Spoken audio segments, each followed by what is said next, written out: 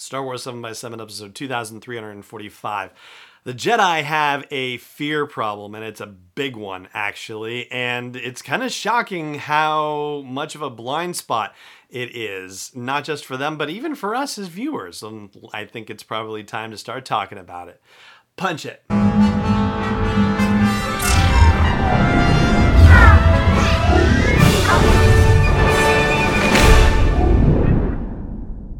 Hey Rebel Rouser, I'm Alan Boyvon and this is Star Wars 7 by 7, your daily dose of Star Wars joy, and thank you so much for joining me for it. So, first step to resolve a fear problem is to actually acknowledge that the problem exists. And I'm going to lay some groundwork here first. You know, I was initially introduced to the idea of love and fear as polar opposites via Marianne Williamson, but ultimately as I started digging into this, I actually found it connected to Elizabeth Kubler-Ross, who wrote On Death and Dying, has done a lot of the seminal work in looking at our relationship with mortality. And she talked about the notion that there are only two emotions for all intents and purposes. There's love and there's fear, and everything is kind of one version or another of those, and that we're always either moving toward love or we're moving toward fear in terms of our actions, our thoughts, our responses to things, that sort of thing, right?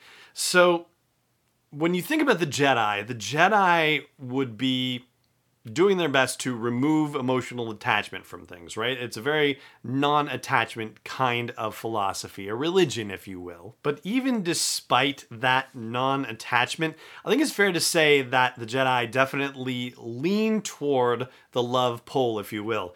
I know Anakin Skywalker is really just trying to woo Padme when he says this, but you know, the Jedi are encouraged to love, and he talks about compassion and that sort of thing, and it certainly makes sense from the perspective of the Jedi being peacekeepers and being of service to the galaxy, wanting to help people in need, wanting to help people dealing with injustice, right? So, you know, empathizing with people and compassion and all of those kinds of traits, they definitely lean more toward the love end of the spectrum, even if the Jedi are abstracting it, right? They're not attaching it to a person. They're thinking about it more from a philosophical, theoretical concept. And you get the idea that as part of Jedi training, they are working toward non-attachment. So all of these positive feelings of love, of compassion, of empathy, if you will, they are actively working toward removing themselves and using, say, witness consciousness to consider these things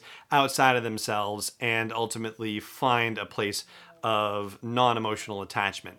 But when it comes to fear, they are utterly incapable of doing the same thing. In fact, they are actively avoiding it. We don't get that so much in the original trilogy. I think really the only thing that Yoda talks about in terms of fear with the original trilogy is when Luke says that he's not afraid and Yoda goes, "Oh, you will be. But it's really when we get into the prequel trilogy, which, to be fair, also is the Jedi at their height, right? So we would get more about this, that we see fear addressed with Anakin in The Phantom Menace when he's before the council and they sense much fear in Anakin. And why is that a problem? Well, fear leads to anger, anger leads to hate, hate leads to suffering. But why can't they look at fear and help their Jedi, whether Padawans or Knights or Masters, learn to become non-attached to emotions related to fear in the same way that they are training to be non-attached when it comes to emotions more on the love side of the spectrum. And yes, there is a line in Revenge of the Sith where Yoda says something to the effect of, you know, you have to let go of everything you fear to lose, okay? So, you know, I guess there is some lip service paid to that, but nowhere really in the movies or the TV series do we get a lot of lessons for dealing with fear, or for the Jedi ever considering the possibility that fear is an emotion that you can have and it not being an automatic, oh no, now you're headed down the dark path and forever will it consume your destiny, right? They don't treat fear in a way that allows someone to integrate it and be able to see it separately with witness consciousness and look at it the same way from that same unattached perspective that they're training Jedi to be able to look at emotions on the love end of the spectrum. And it really hit home for me in this episode of The Mandalorian when Ahsoka senses much fear in Grogu and says, I can't train him.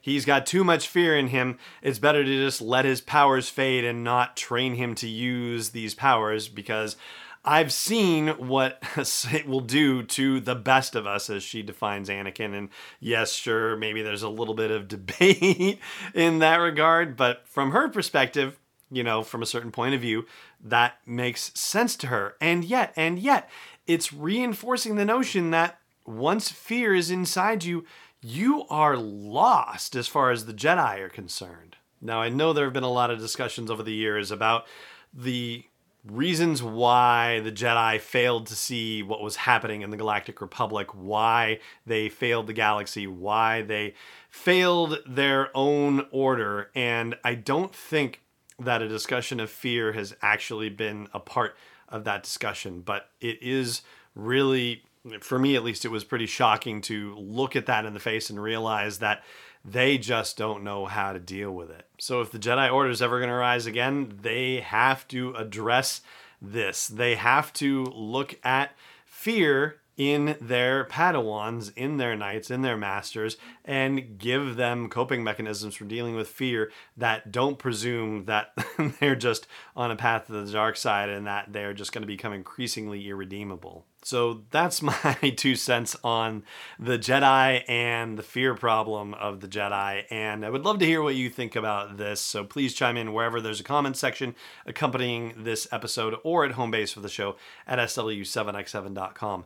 Before we wrap up, just a quick note once again about toysfortots.org. That's the Marine Toys for Tots organization, which has been operating for decades. And last year they served millions across 800 communities in all 50 states, the District of Columbia, Puerto Rico, the Virgin Islands. They do beautiful work in this holiday season. This is their biggest season of the year, where they are collecting toys and donations to help families in need and children who might not see presents this holiday season. So if you have the means and are able to help in your local community, please check out toysfortots.org and use their website to find a local organization and community that is working to help families in need. And that is going to do it for today's episode of the show. Thank you so much for joining me for it, as always, and may the Force be with you, wherever in the world you may be. Star Wars 7x7 is not endorsed or sponsored yet by Lucasfilm Limited, Disney, or 20th Century Fox, and is intended for entertainment and information purposes only. Star Wars, the Star Wars logo, all names and pictures of Star Wars characters, vehicles, and any other Star Wars-related items are registered trademarks and/or copyrights of Lucasfilm Limited or their respective trademark and copyright holders. May the Force be with them. All original content is copyright 2020 by Star Wars 7x7. We hope you love it. If you own a vehicle with less than 200,000 miles and have an auto warranty about to expire or no warranty coverage at all, listen up. CarShield has a low-cost month-to-month vehicle protection plan that covers more parts than ever. Visit carshield.com/audio to find out how you could pay almost nothing for covered auto repairs. Drivers who activate this vehicle protection today will also receive free roadside assistance, free towing, and car rental options at no additional cost. Get your free quote today at carshield.com/audio. That's carshield.com/audio.